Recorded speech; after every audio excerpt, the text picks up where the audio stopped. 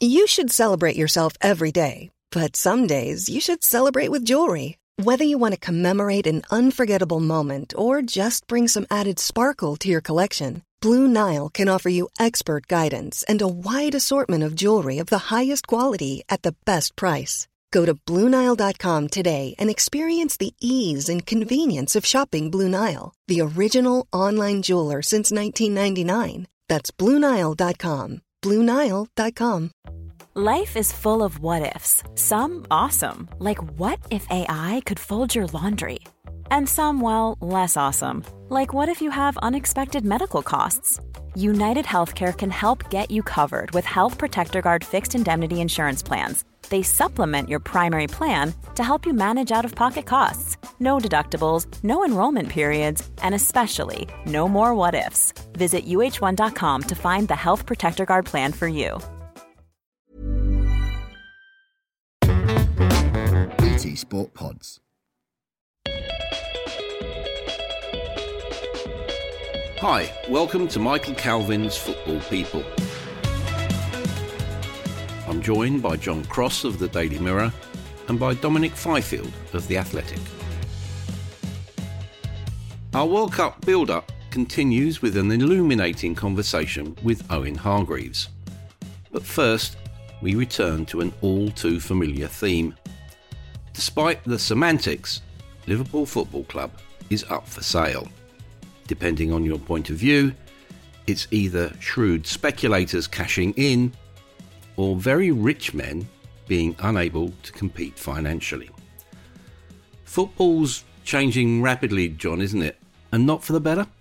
No, I've got serious doubts about it, really. It did surprise me, I must say, that the FSG have decided to put Liverpool up for sale, simply because I think that if you look at the other models of ownership in the Big Six, a lot of them feel as if there's still so much more to come from their clubs and the potential of English football, still so much growth, and the valuations of the clubs compared to other sports teams, particularly in the States. Look at how they're compared, I think, as a value terms to other sporting franchises, as they like to call it, in the US. It's a totally different animal.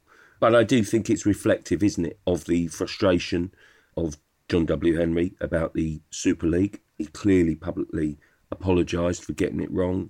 You know, if you talk to people around it, he was one of the main drivers at the time and was clearly on board with it. And I think a lot of them still feel that this issue is not going away. And where's it going to go next, really? I think that sort of the other big European nations are still working on this. You know, there's an ongoing court case which has been brought by Real Madrid, Barcelona and Juventus, and that it's all being wrapped up. And the other teams in the other nations in Europe see the Premier League as a immovable feast and one that they can't compete against. Whereas the Premier League, there's a degree of frustration that they can't do more. Somewhere in the middle, I think you either have to take a viewpoint that you stand with it for the long term and build and try and succeed, and the value will only go one way, or you think, actually, we're at a point in time, what does the future hold, and jump off. And I think that's what FSG have clearly decided to do. To my mind, there's no doubt about it. It's born out of frustration about the Super League and perhaps not being able to take the next step. It's always been intensely political, Dom, but it's now getting a bit angry, isn't it? There was a meeting on Tuesday when a company called A22, who are the backers of the Super League, met with representations from UEFA, the clubs, fan groups, player groups, and it all got a bit spicy. There were accusations of an ambush on one side, on the other there were accusations of greed. Where is all this going, do you think? And what do you think, in the short term at least, will be the impact on Liverpool itself? Oh, you're right about the spiciness. It was UEFA's statement published on, was it Tuesday night, was absolutely remarkable and proper hit back at A22, which, as far as I was aware, was just a road that went to East Grinstead or something like that. But there you go. Eastbourne, that's where it is. No wonder you get lost. Football really has changed. the implication. Well, look, where is it all going? That Super League issue will rumble on. I do get the impression that FSG's disappointment, essentially, that they couldn't be part of that, will have played a significant part in this decision to put the club up for sale. Not least when they're competing with a Gulf state in Manchester City and now another one with Newcastle United, and they know where that's going to go domestically over here. So them getting out is, that's them basically drawing a line under it and saying that we can't measure up against that. We'll see what's out there in terms of who might take us over. But I don't know quite what we expect to happen in the short term at Liverpool. I don't think that anything can happen at Liverpool. I mean, we're in a situation where our Goldman Sachs and Morgan Stanley are going off and doing their things and trying to find investors. There'll be people out there, putting their presentations to, potential buyers.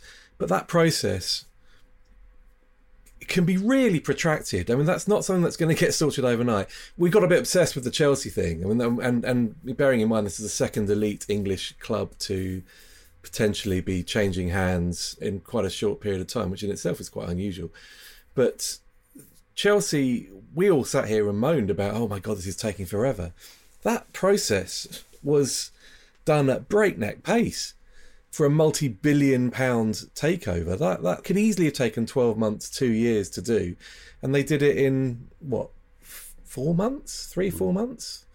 I don't think anything like that will happen with Liverpool. So actually, the implications for Jurgen Klopp are probably a bit troubling. If he anticipated having some more money to spend in January to, bolster his depleted midfield, then where's the incentive for owners that want out to go and spend £100 million on a player? I suspect that he'll be stuck with what he's got for the near future until there's some clarity in terms of the ownership, and then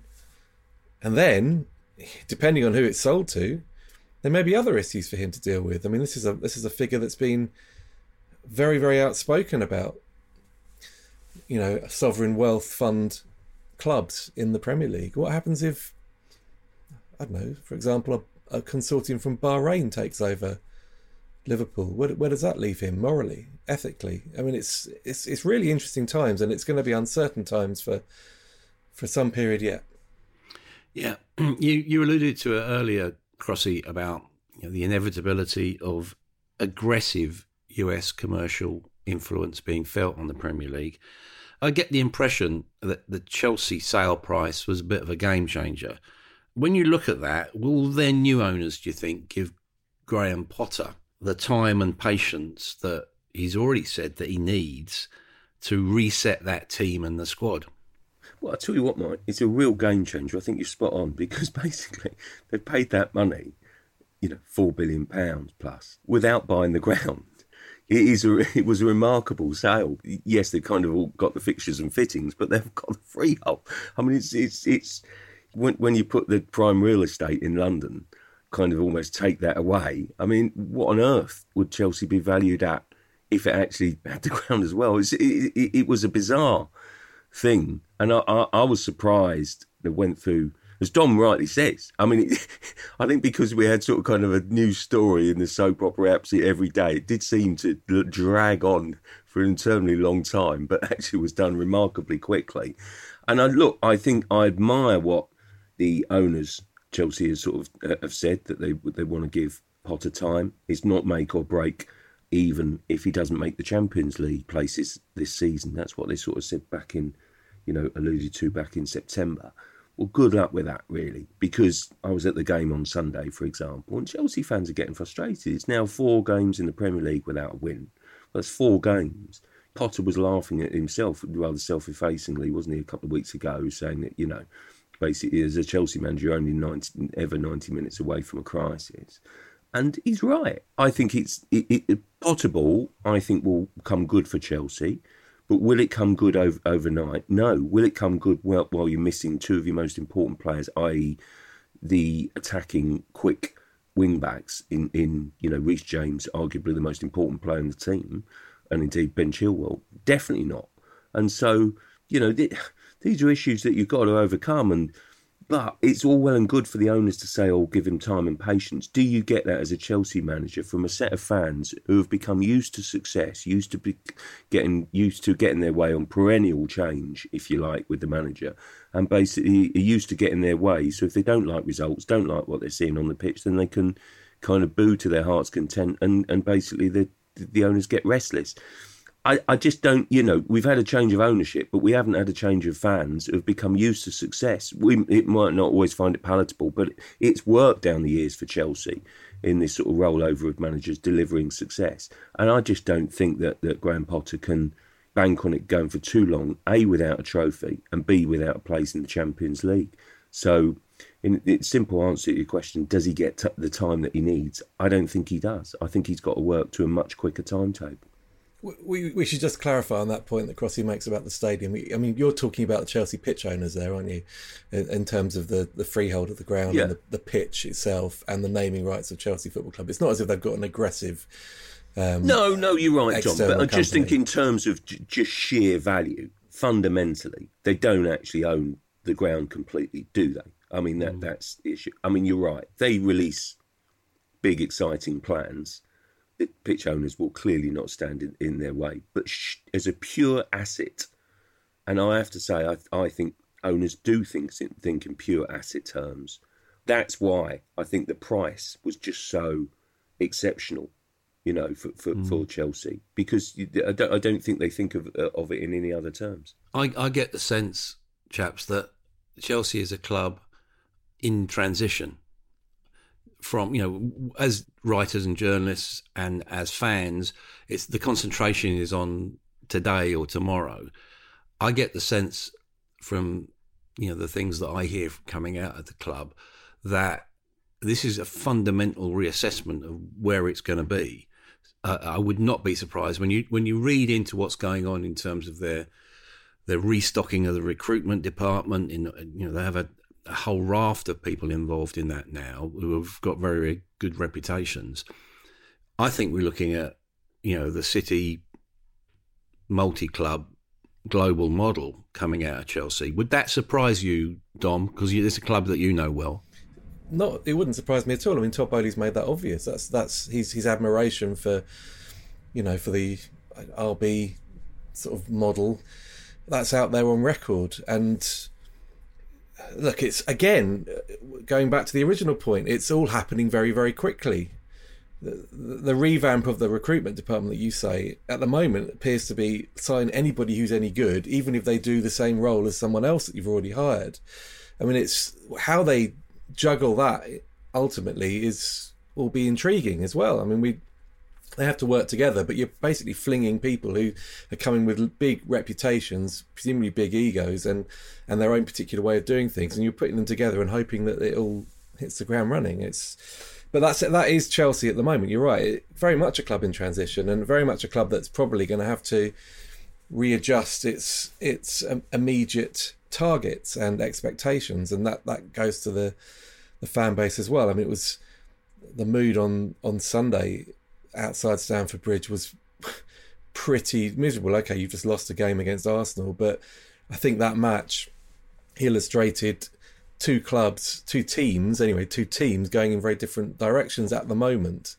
Arsenal, young, vibrant, and really reaping the rewards of some long-term planning, and Chelsea suddenly realising that at the end of an era, stuck with some players that they'd probably like to get rid of, trying to bring others in, trying to balance short-term expectations and targets with needing that long-term vision, and with owners who don't know anything about football. So it's going to be I imagine it'll be quite a painful process, and Graham Potter's taken a big gamble going there in many ways. But as he said in his press conference on Tuesday, if he'd wanted the easy life, he would have stayed at Brighton. Do you know what? I just feel that they've absolutely got the right man if they want to do that long-term plan. I really passionately do. I think he's a really exciting, passionate coach. He's a bit different. I'm desperate for him to do well for the sake of future English managers, if you like. And I think he can build a philosophy in a team. Of course he can. And all around the structure, behind the scenes, the hierarchy, the football team, if you like, in terms of recruitment, in terms of vision, I think is all really going to be set up for him to succeed. The stadium even, we touched on that before. They've got long-term plans about kind of rebuilding the stadium and moving forward with that, which surely they have, and I'm sure they will. It was part of the sale, wasn't it? That's going to be a long-term vision. And I think that Potter is exactly the man to oversee that. My issue is more getting absolutely everybody on side, particularly the fans, to buy into it and say, this is it. It's going to take, say, 3-5 years. We're not saying we won't be successful. We can't win anything in that time, but there might be some short-term pain. But we're going to get it right in the long term. And I just really think that actually massive credit to the ownership there, and basically the way that they've gone with Potter. He's not the big European name of before, but I just think actually this can work, but it has to get time, I think. There are some parallels with Arsenal, aren't there, Dom, in terms of, you know, they came under quite some severe scrutiny, but they stayed true to the broader vision of Edu and Mikel Arteta. That leaves them going into Saturday or the weekend at the top of the Premier League. Do you think they are realistic title contenders? Well, they're 2 points clear of the best team in the world. I mean, that's the reality of it, and that's what Mikel Arteta has said as well. They're up against the best manager in the world, the best team in the world, a team with unlimited resources, effectively, a team that's won the Premier League 4 times out of 5. They've given themselves the best chance they could possibly have. I mean, it's an incredible start. Any other season, a team that gets 34 points from a possible 39 would go and walk the league. I think it was only Newcastle in 95, 96 that haven't done that after this type of start to a season. But the reality of the Premier League and the reality of who you're up against in the Premier League means that unbelievable run of fixtures gets you a 2-point lead at the top of the division against the best team in the world. Now, personally, I think Manchester City will still win the league because of all the things I've just listed there, and the fact they've got, a striker that at the moment is unstoppable, and they've got a manager who can't be outwitted. And if they need to do something in January, they'll just go and do it, although they probably won't. They probably don't need to, because we still haven't seen Calvin Phillips play for them yet, for God's sake. I mean, it is utterly insane. However, all that said, everything that Arsenal are doing is brilliant. Absolutely brilliant. And I remember the reaction, and I think possibly on this podcast, I think we may have done a podcast in the summer of 2021, the reaction, oh my word, what have they bought in this window? How much money have they spent on these players? None of them are good enough. They're not going to win anything. Well, those players are now mainstays of that team. You've seen Ben White excel out of position at right back, arguably. Aaron Ramsdale, going to be in the England squad, I'd imagine, unless there's something disastrous happens. I mean, he's been outstanding as well. Throughout that team, quality, there's youthful exuberance, there's proper pedigree in there as well.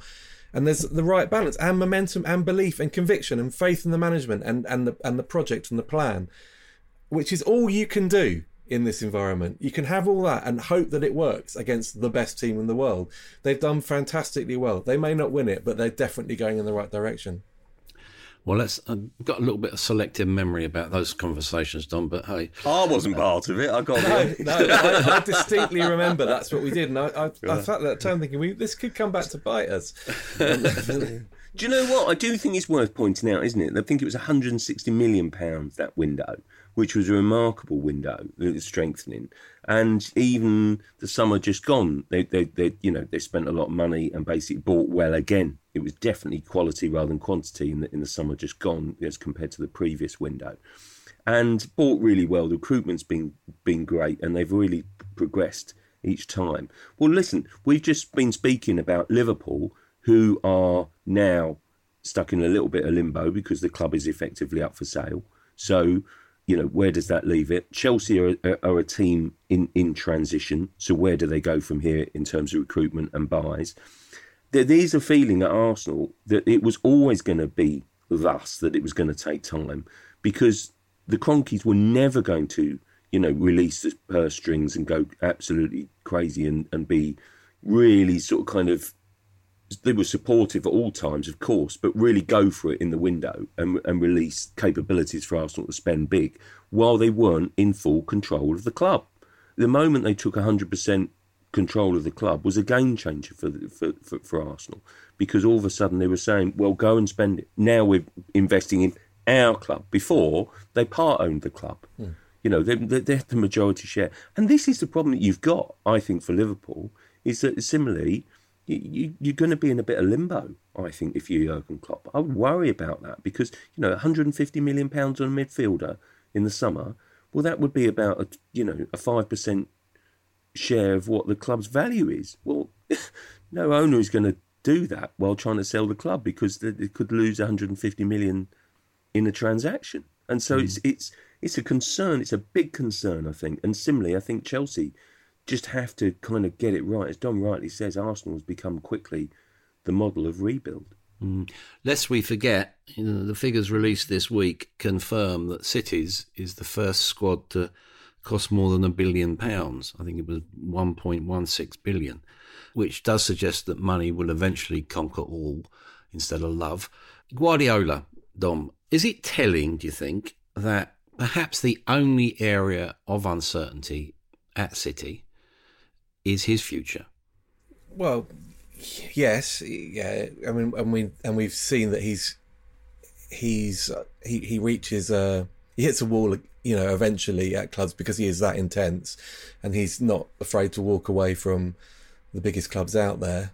But I still think that he feels that he has more that he can achieve, and there are new challenges being flung down in the Premier League. I mean, Arsenal is a new challenge, not least it's being, you know, masterminded by one of his former assistants. Newcastle United represents a new challenge in the Premier League, and moreover, the Champions League is a challenge that he'll want to address. That's his Everest, isn't it? I mean, that at the moment with City, that if he can scale that, then maybe his attitude changes to whether he prolongs his stay beyond the end of this season. But I do think he will stick about. I think he'll want to win that European Cup, and he'll want to ensure that he's obviously not going to emulate a Sir Alex Ferguson in terms of the number of Premier Leagues he wins, but because he's not going to be there for that length of time. But he'll want City to be utterly dominant. At the moment, they're dominant, 4 out of 5, but you know, make that 7 out of 8 or something like that. Then you're talking about a dynasty that has been established and that he's overseen. In that sense, John, then, you know, we look at Newcastle, and you know, let's be honest, the money is there and will probably finance, you know, a second wave of you know, fairly spectacular recruitment, one would imagine. But should we pause a little and give some praise to Eddie Howe when you consider that he's improved players under his watch? Okay, there's been, you know, the odd signing which has, you know, been fundamental. You know, I'm thinking of Almiron as a Joe Linton, people like that. He's doing a heck of a job in a year, isn't he? Incredible. And I think it's so important, Mike, as well, to seize on that point, really, that of course people will talk about the ownership and the money at stake, but actually they're going in a different way to that, and they're growing it almost organically, and they've got the perfect manager, I think, to do that. What Eddie Howe has done at Newcastle this season has been nothing short of remarkable. Times last season, start was disastrous and basically completely up in the air. They flirted with a relegation scrap. It was the same the season before, and here all of a sudden they're in third place, having finished last season obviously remarkably well, because you could see the upturn in Eddie Howe. But then he's gone on to another level this season. It's not been silly money. It's been really kind of good, prudent spending on players like Bruno, who's given them a fantastic new energy. You know, Dan Burn, what a really inspirational one that was. Nick Pope, another good acquisition. So he's improving the players in all areas. And I just think he's then, you know, taken that squad, and you can see the togetherness. That's what I like. It's so easy, isn't it, sometimes to go and splash the cash, buy superstars. I'm sure they've got loads of money in the bank. They've probably got lots of FFP room to play with, and they could go and do loads more. But the reality is that he's building a squad and a unity there. And you can see that on the pitch. You can see that as they celebrate, as they did on Sunday, on the pitch at St Mary's. It was brilliant to see. And he's improving players. Honestly, what Eddie Howe is doing, I mean, the top three is so representative in different ways. Arteta, doing a fantastic job. Guardiola, the absolute legend of managers. And Eddie Howe representing the, up-and-coming face of Newcastle. Brilliant. In their own right, three sensational pieces of management there. Yeah, that last performance did for Ralph Hasenhüttl. Southampton, a club, almost how the other half live, isn't it? They're looking, Dom, at more strategic recruitment, younger players. They're now talking to Nathan Jones, the Luton manager. On Hasenhüttl, I'm assuming, like most people, you weren't that surprised by it. No, I think actually weirdly I had him down as, I think he and Scott Parker were the two that I thought would probably go first this season in the league, and not Parker for politics, Hasenhüttl because they had such a dreadful run at the end of last season, and often that sort of hangover creeps into the new campaign. It just felt as if it had run its course there, but and particularly when all his coaching staff were basically dismissed over the summer and he got the new coaching staff imposed upon him, brought in anyway, that it's a pretty big warning sign, to be fair. But it's interesting, Hasenhüttl, because he's had some amazing moments, but he's also had he's been a manager of extremes. Southampton are either amazing and energetic and dynamic, and they swarm all over opponents and rip them to pieces, regardless of the opponents, or they're utterly abject with no defensive organisation whatsoever and get beat 9-0 at least twice a season. I mean, which clearly never happens, and I exaggerate, but that was the extremes. And as soon as one of those extremes sort of set in, and unfortunately for Hasenhüttl it was the latter, with a squad that had been overhauled and a lot of very promising young players brought in, but with no real experience of the sort of brutality of the Premier League they were coming into. Yeah, it was only really a matter of time. It's an interesting one, Nathan Jones. I mean, he has been gone too long, obviously, but it's... Oh, you beat me to it. I can't believe it. I could just sense that you were going to say that. I could see you on the Zoom. But I mean, it's given that I can sense half of our listeners looking at the mirror and thinking, what are they talking about? I'm just so... sorry. But he's done a wonderful job twice at Luton Town. But it's been his club, homespun, his club. That's what he's done there. When he went to Stoke, it was pretty disastrous. So there is an element of risk here. I mean, he's a very, very bright young manager with his own way of doing things, and would have that sort of be able to tap into the same sort of, get that feverish dynamic performances out of his team that Hasenhüttl did when at his best. But it's just whether Stoke scarred him or not. Well, different times, of course. But Owen Hargreaves won the Champions League and the Premier League in his first season with Manchester United. He's established himself as one of the most informed and insightful commentators on the game. We met to discuss the lessons of his career and the prospects for the Qatar World Cup.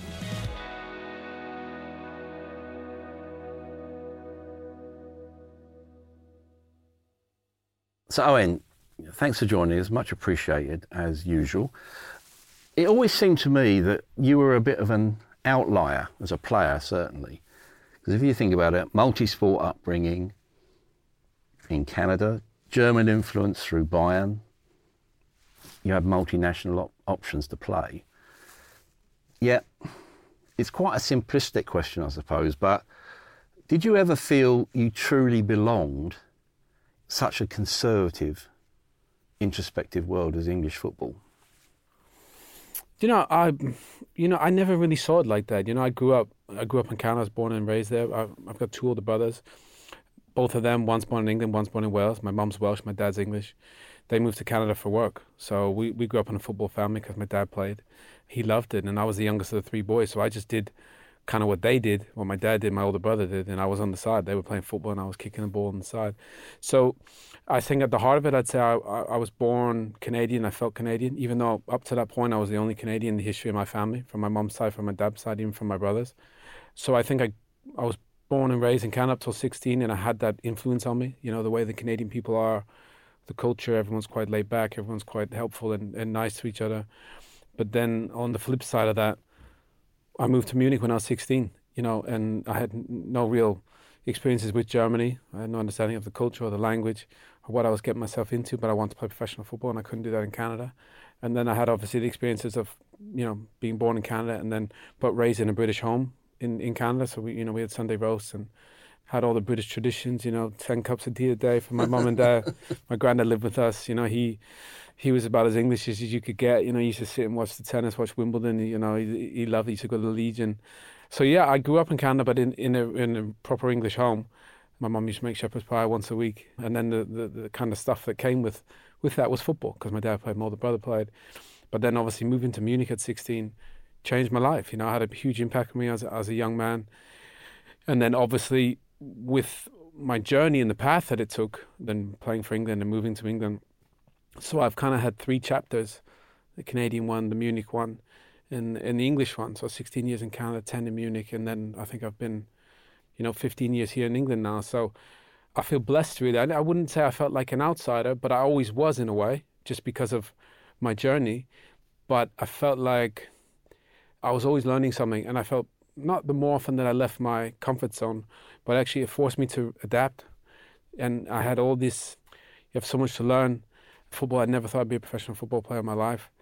But when I got offered the opportunity to go on trial at Bayern, I thought, I got to try this. And did you go into that fresh, as it were? Because, in Canada, I'm assuming you had quite a typical upbringing, a North American upbringing.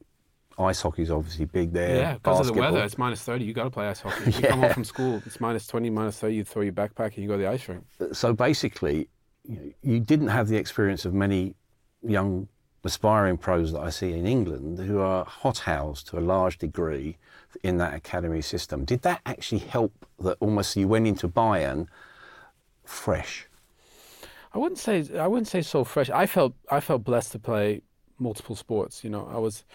I used to play basketball more than football before I moved to Bayern Munich. I wore 23 at Bayern Munich because of Michael Jordan. I couldn't watch football, the Premier League, because of the time difference, really. It was 6, 7 in the morning on. My dad used to get up and watch it.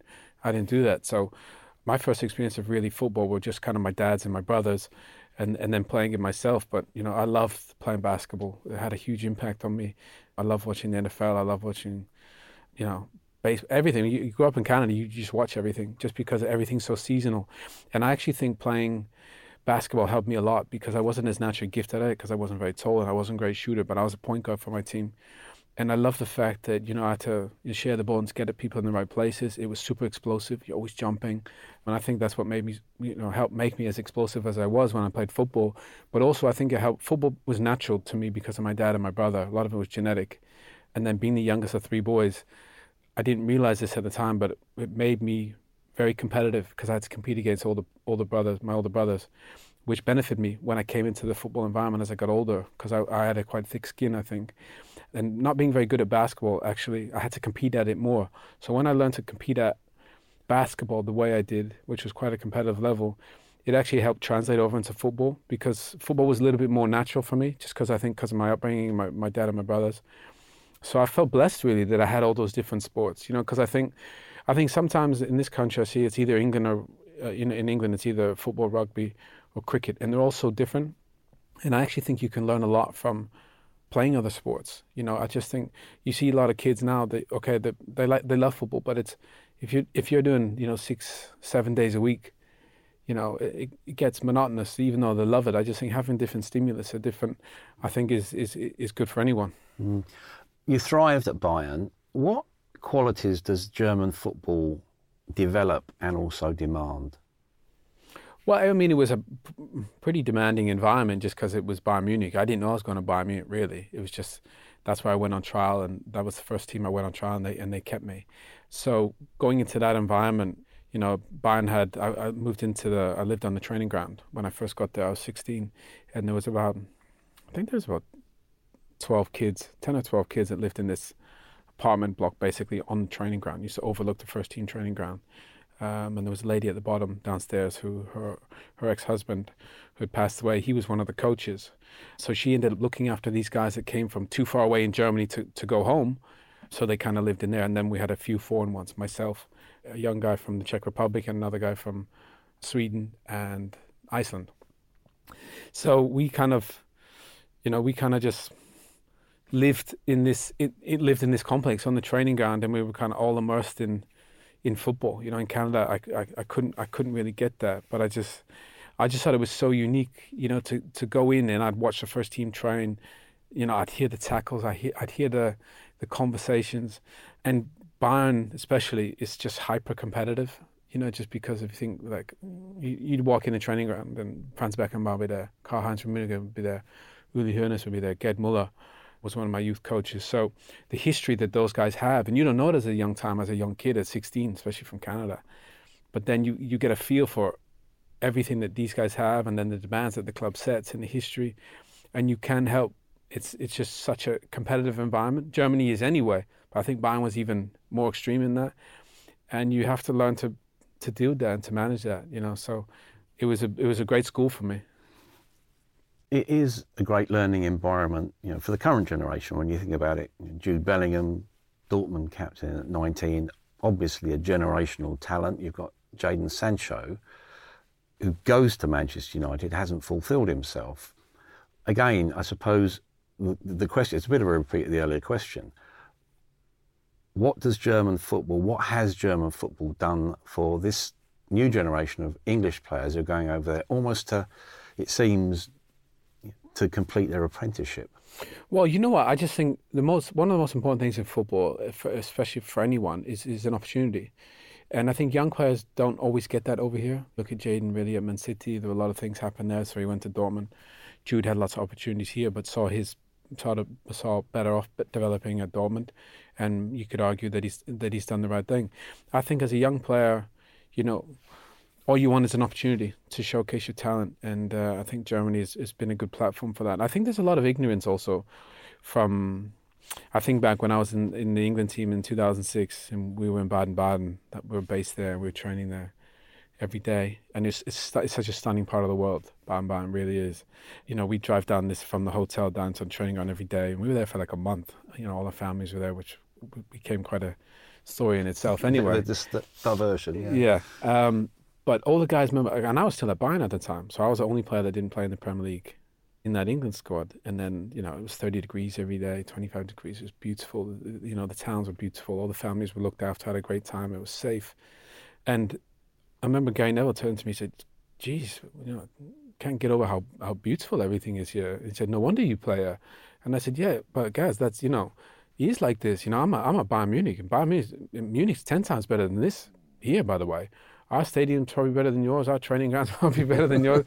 You know, we can beat you in the Champions League. And, you know, those Chelsea, Man United, Liverpool, Arsenal teams. So I think there was, you know, look, I understand people, if you're a Serie A or La Liga or England Premier League, you can only really watch one game a day or a weekend, can't you? You know, or you watch your team. So the English fans obviously were very focused on the Premier League. But I tell you what, there's a lot of beautiful football teams out there in the world. You know, whether it's Bayern Munich or Borussia Dortmund in Germany. The same thing that we love here about our league. You know, there's some amazing teams there with great stadiums and infrastructure. The German mentality, you know, improves that. And I just think for the young kids there's so much opportunity because they're giving these young kids a platform to go and play, which they're not really getting here. And that's why they went in the first place. With that England group, I think by common consent, it probably underachieved as a group. Why do you think that was? There's so many variables to that. We had such an amazing group of players. It was scary. I mean, we literally had world class in every position, sometimes more than one. And training, I remember training was out of this world. The level was so high. I was talking about this with Peter Crouch and Jermaine Jenas the other day. They said he should go back to the club and couldn't believe the difference in just the level. And the training level was so high. Honestly, I used to think we're going to win every game here. We're going to win comfortably. And then we get into a game, and for whatever reason, when the other team got the ball sometimes, we couldn't really get it back. We had just so many gifted players. You know, we had David Beckham, Steven Gerrard, Frank Lampard, Paul Scholes, Michael Owen, Wayne Rooney. And back then you played 4-4-2 pretty much exclusively. So we were always trying to fit everybody in. And maybe the balance of the team wasn't, you know, if with the modern managers now or the way football is played now, we probably would have found something. But yeah, you could argue we underachieved. I think back to my major tournaments, we lost to Brazil in the quarterfinal. They were better than us. You know, Ronaldo, Rivaldo, and Ronaldinho and all them. Then we lost in 2004 and 2006 on penalties to Portugal, you know, and they can go either way. So I think we're always quite close, but just in those big moments, we just kind of, you know, we just kind of missed it. But I think Sven did a pretty good job of getting everybody together. But in the end, you know, we just missed something, you know, as a whole team. I think the talent and the pieces of the puzzle were there. We just didn't put it together. And that's how, I mean, essentially, that's how football is, you know. It's not always about having the best players. It's about who's the best team. And I think we all look back on that with, I wouldn't say regret, because it goes the way it goes, but we all had so much success at club level. I think we all thought, especially English fans, you know, these guys are going to win something. I think we felt the same in training. But when sometimes we got into that in the games, it didn't really materialise. As you say, there are so many variables, fate being one. Your first year at Manchester United, Premier League, Champions League double. Yet, in a way, it signalled not the beginning of the end, but it was when really the injury issues began to assail you.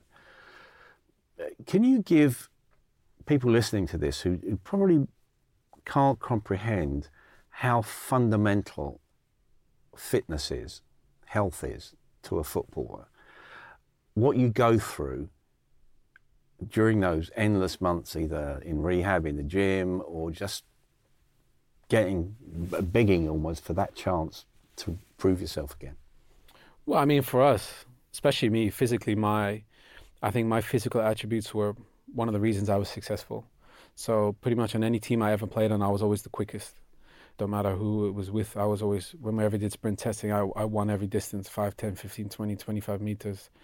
And people didn't know that because of the position I played. It looked like I was a holding midfield player, but I was so explosive, so I could surprise people and win the ball back. And endurance-wise, I could run forever. So a lot of those physical traits are what allowed me to play at the level that I did, because I think they were given to me. But then I was also, you know, very competitive. I think growing up in the environment I did with my older brothers, and then going into Bayern at a young age and learning to compete, and my dad used to say, you know, treat it like your last game. Give it everything, leave everything out there. Don't worry about kind of the end product. So that's how I used to approach every game. In a way, that was a good thing and it was a bad thing, because it catapulted me to a place which I could have never dreamed of as a young kid. You know, playing football in Canada. You know, I used to deliver newspapers in -20 before school when I was 12, 13. And then my second job was as a chef at McDonald's when I was 14, because they don't want people to hire you. And then all of a sudden to go play in a Champions League final and a World Cup, you just think, you know, what a beautiful opportunity. So when I played, I tried to leave everything out there. But sometimes physically, then I realized physically my mind was much stronger than my body sometimes. And when you had pain, every player has pain. You know, the guys that the fans watch on the weekend, not many people are healthy. You know, you're all carrying something, whether it's hip, knee. The only thing you can't really carry is muscular, because obviously you can't play with that, you know, with the game as explosive it is. But we all have issues. And I probably tried to push through mine when I should have just took a step back. So it's quite weird to have your body take you so far, you know, from Canada to Germany to England from Bayern to United, and then all of a sudden be taken away from you. It's so humbling, to the point that, you know, sometimes I couldn't go up the stairs in mass because I couldn't get back down. So I'd sleep on the couch, you know, and people don't see that, you know, they don't see there's a lot of suffering, I think, for the top players, because you know, and the only thing I would say is I was so blessed up till 26. I probably, you know, to have a career almost as good as anyone's probably in Europe with the success that I had. But I don't think, the one thing I didn't think I enjoyed it enough, you know, because every game was must win. So when you play, you're competing for a title, and you got Champions League on a Wednesday, and then you got league game especially at a club like Bayern, and then you got international tournaments. You know, you got World Cups and Euros, and you could never take your foot off the gas. So I never really enjoyed it. Like, I did enjoy it, but I didn't. You know, you could never take take a step back and enjoy it. So, yeah, it was amazing. But to have my body take me so far, but then when it was taken away from me and I couldn't anymore, it was so hard to comprehend even for myself. And you're 41, is that right? Yeah. So that's the same age as Michael Carrick, Yeah. who's just begun his first full-time managerial job at Middlesbrough. You know, you're very successful on this side of the fence now. Is there anything within you, because listening to you speak, there is an empathy that you radiate for the experience of a professional footballer. Did you ever think about coaching? Yeah, I mean, I had somebody at one of the clubs I played for, remember, because when I negotiated one of my own, I didn't have an agent, I did my contract myself. Then I remember we were talking about the team, and I said, you do know, when we play teams like us, we're going to struggle. And he looked at me like I was an alien, because he had put it together. And I said, look, I'm not being critical or anything, it's just, I've been in these teams my whole life. And, a bit like England, we had a few too many really good players, and we didn't really have the balance right sometimes. And anyway, season was coming to an end. This about 8-10 months later at training ground, and I saw him, and he said, oh, can I talk to you for a second? I said, yeah, of course. He said, you know what it said to me at the start of the season? He said, you were right. And I said, look, I didn't say it to be right. I just said it because I was just, trying to help. And he said, look, I wish the coaches that I employed would talk to me like that because, I think you should be a coach, But I had signed a contract to do telly, with BT and stuff, and I had committed there in X amount of days. So I was going in doing some coaching, which I love. I think TV is cool. You get to watch lots of different games and different styles and see what works, what doesn't. You get to, it's probably the closest thing to being a player still, because you're still around a lot of the guys. But I can't imagine this as rewarding as maybe mentoring a young kid to work on something in a weekend and implement in a game, and to see his face and to see that come off. So I always thought I probably would one day get into coaching. I'm sure I'd love to do that. But you just see a lot of the guys, you pick the wrong job and it's over before you even blink. So who knows, maybe one day I will. I'm sure I'd love to. But right now, I got 2 young kids, youngish, gives me great flexibility to say do certain amount of games a season. Well, it feels like a lot at the moment. Mm-hmm. And then the other time I get to be with them. But I've always thought with the right dynamic, it's something I'd love to do. We've got the World Cup thundering towards us now. You could have played international football for 4 countries.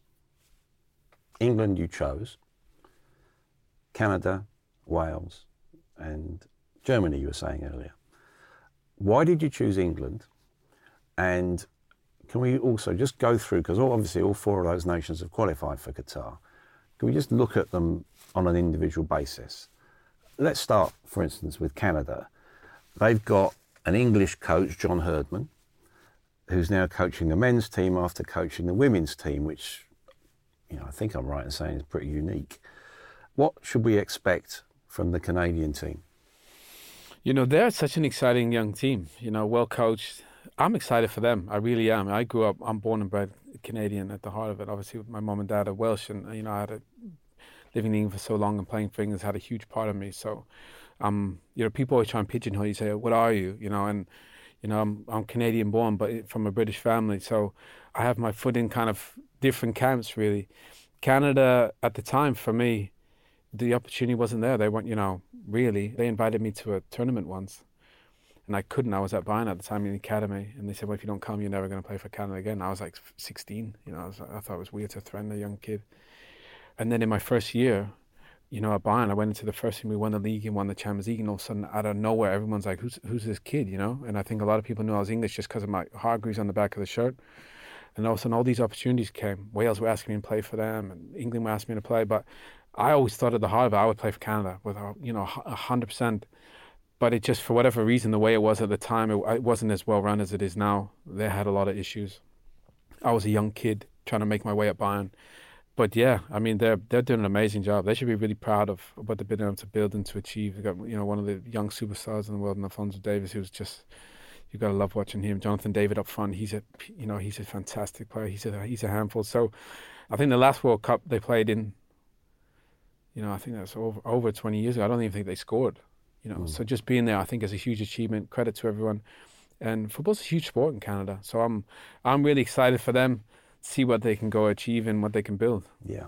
You played, I think it was 3 times for the 19s for Wales. Yeah. Obviously, it's a hugely emotional achievement, them getting to the World Cup, the first time for so long. Gareth Bale is the totemic figure of that team. Hasn't played that much since going to the States. When you have this opportunity, and logic says it's his last big opportunity, does just instinct and experience take over now? Well, I wish it was that easy. I think obviously you need a certain bit of a rhythm. I think we've seen a lot of times managers try and pick players based on name rather than just kind of form and fitness. So you can't just switch it on and off. It's hard. The game's too good. The players are too good. Gareth's talent is just it's out of this world. He's like he was born to play football with all his athletic gifts. And I hope for him. I just think my mom and her family, they're really keen to watch Wales and see them do well. And Gareth is just, talent-wise, he's just one of those guys. He's just super, super special player. So they probably can only go as far as really Gareth can carry them. That's how it is, I think, for some of the smaller nations that have a guy in that category, and Gareth surely is. So I hope his fitness is right, because we know if he's fit and he's healthy, he can tear pretty much anyone apart. But they've got some fantastic technical players as well, Wales, So I'm excited for them. But again, I think with Gareth, he carries a lot of weight on those broad shoulders. He certainly does. England and Germany, the old rivals. One of my most profound memories was that 5-1 in Germany, which you played in. That was my first England cap. Yeah. Yeah. Which is some way to announce yourself, isn't it, really? They are superpowers of a sort. How do you expect them to do? I think they're very similar, I don't think they're favourites, either of them, but I think they're just in that tier below. I think they've got so many good players, they've got good coaches, but there's probably some teams that I think that may be slightly favoured more, maybe Brazil, Argentina and France. But then you look after that and you think, you think about Portugal and Germany and England and Spain. There's so many really, really good teams. And if they get it right and they get the form right and the boys are firing, then they can definitely go do it. I think for Germany, they're kind of in a little bit of a new phase with Hansi Flick, but still so many fantastic players. Kimmich is just, he's a fabulous player to watch. Neuer and Ter Stegen, they're 2 goalies. I mean, it's almost unfair. They've got one of the best young players in the world. I love to watch Jamal Musiala. I think he's going to absolutely tear it up. He's fabulous to watch. But you think about Sané and Gnabry and Thomas Müller and all these guys, they're super blessed. So, and I think I see England very similar. A lot of players to choose from, a lot of really good players. The manager's got to get the blend right, and if they do, then there's every chance that they can. I wouldn't say they're not favourites, but if they get it right, they can go on and win it, both of them. So as a final question, a very short one really, who's going to win it? I think it's so tough. I think one of the South American teams, Brazil or Argentina. I think for Messi, it might be probably his last one. That guy, everything he touches just seems to turn to gold. And now all of a sudden it feels like they got a solid team around him. Some good keeper, good centre backs. Attack-wise, we know they're amazing. Yeah, I just feel like it's Argentina or Brazil. But again, there's so many great teams. But I'm going to go with one of the South American ones. Okay. Well, thanks very much for your time, Owen. Much appreciated. Thank you.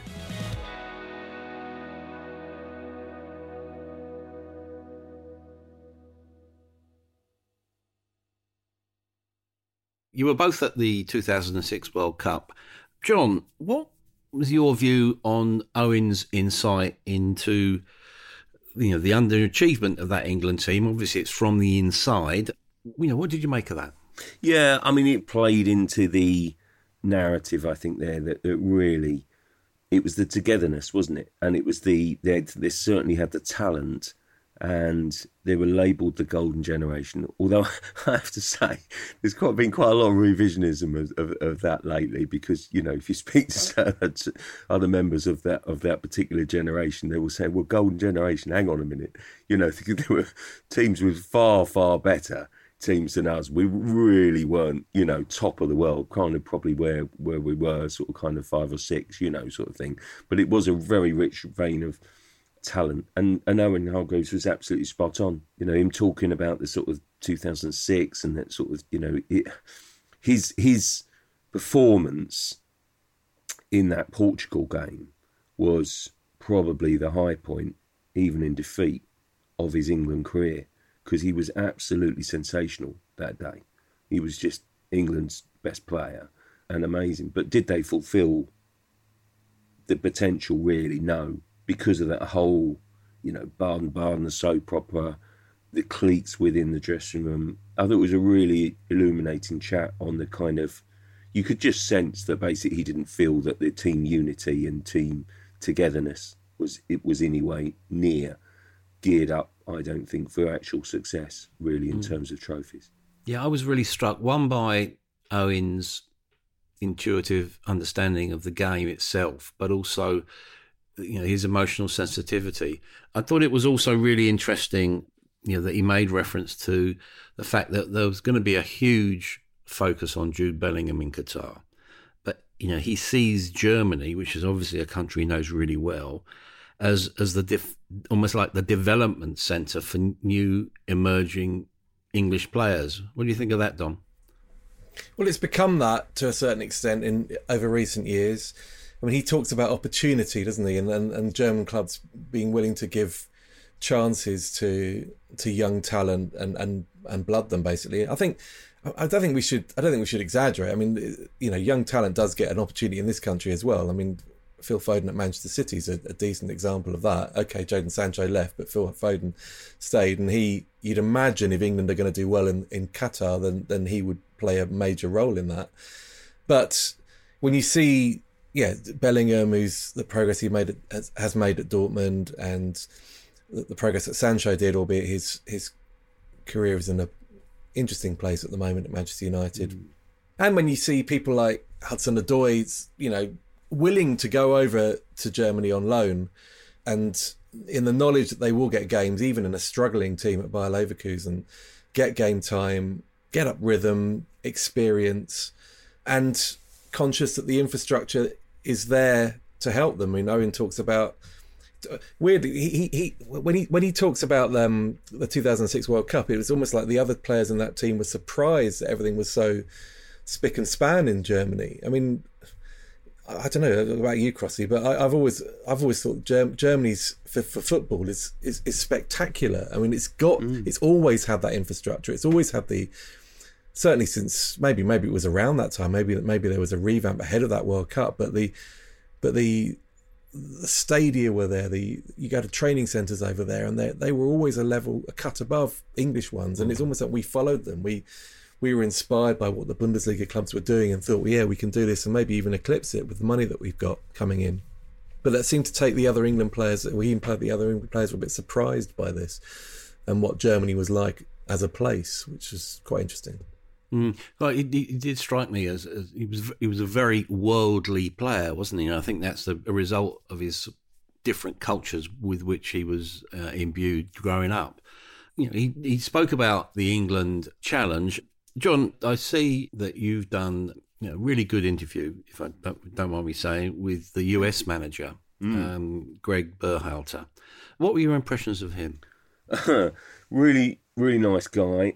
I've met him 2 or 3 times, and he was really impressive. And blimey, we shouldn't underestimate that he's under a lot of pressure right now. And I think then that basically there's a lot of expectation on his shoulders, and we're 4 years out from USA joint hosting a tournament. He goes to Qatar with, I'm pretty sure it will be, we obviously don't know yet for sure until everyone names their squad, but it'll be the youngest squad at the tournament this month, which is quite a challenge. Christian Pulisic is their talisman and leader, and he's a megastar in the States.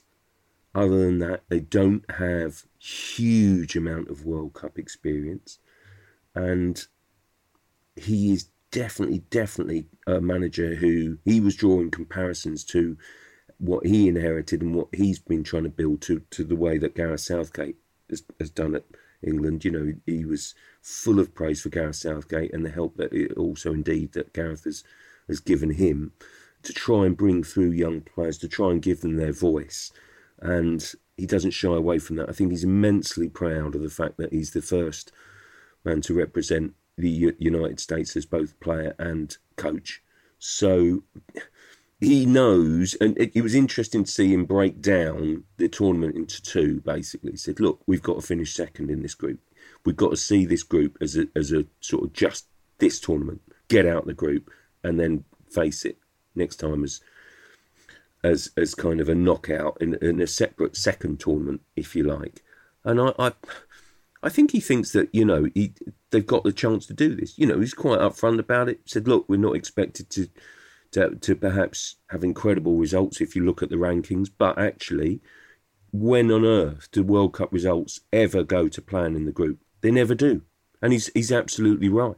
And he basically says, if we can take advantage of that, then why not? Why couldn't we go further and sort of build on that, really? So, he's a fascinating character, and he's one of those really eloquent managers who you enjoy speaking to, and basically offers, real insight into his build-up and his philosophy and the way he sees it for his team. So it was an interesting chat for me.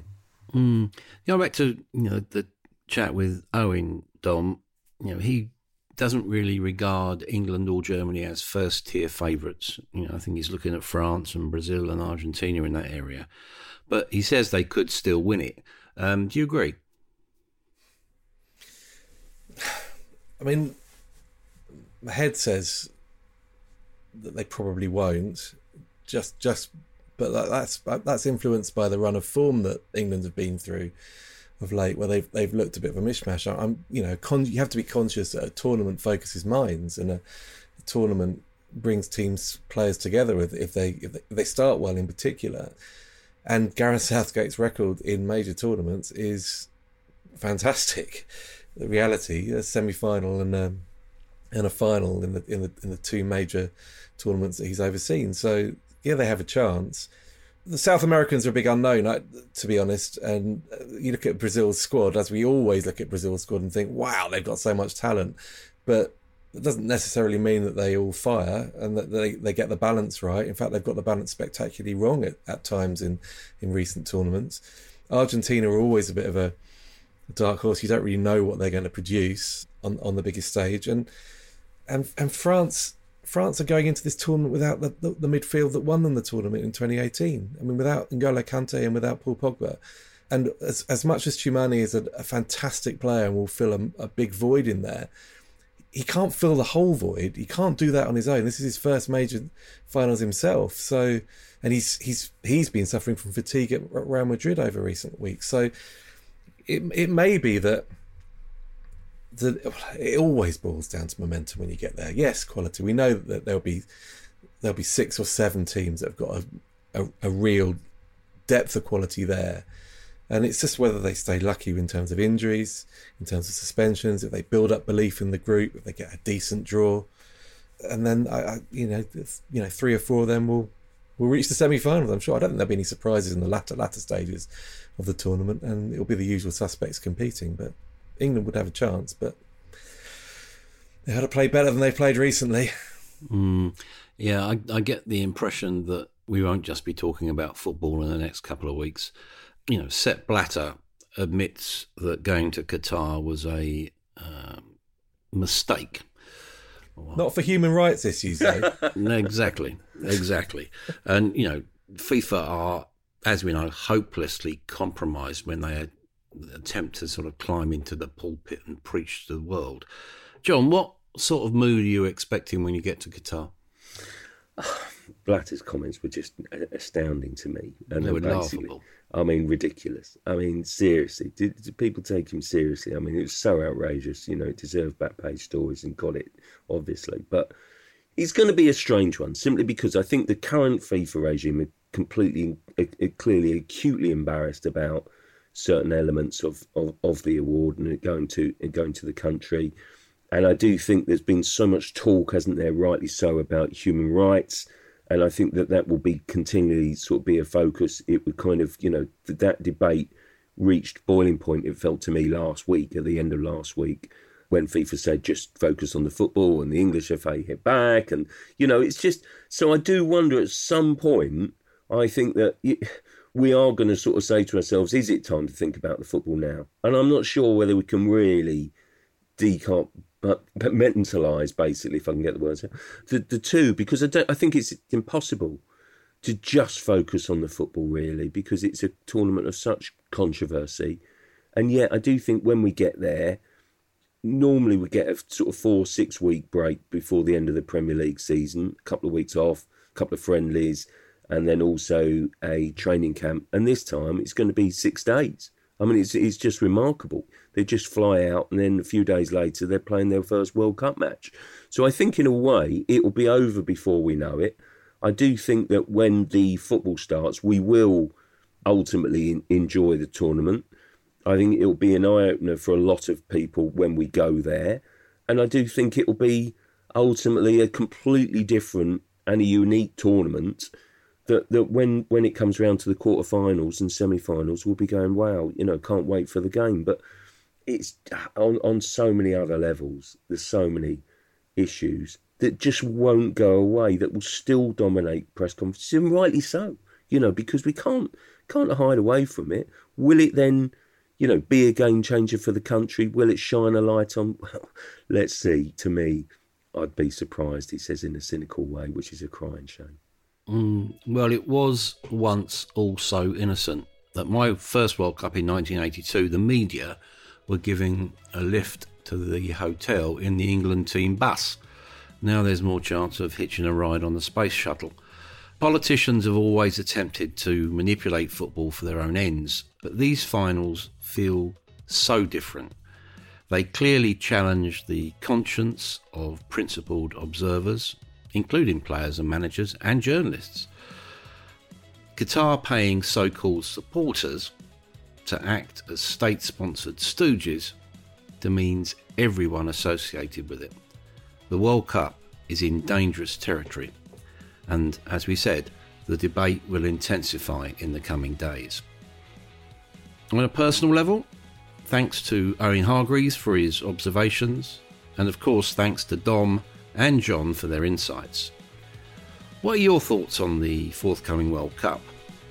Please let me know.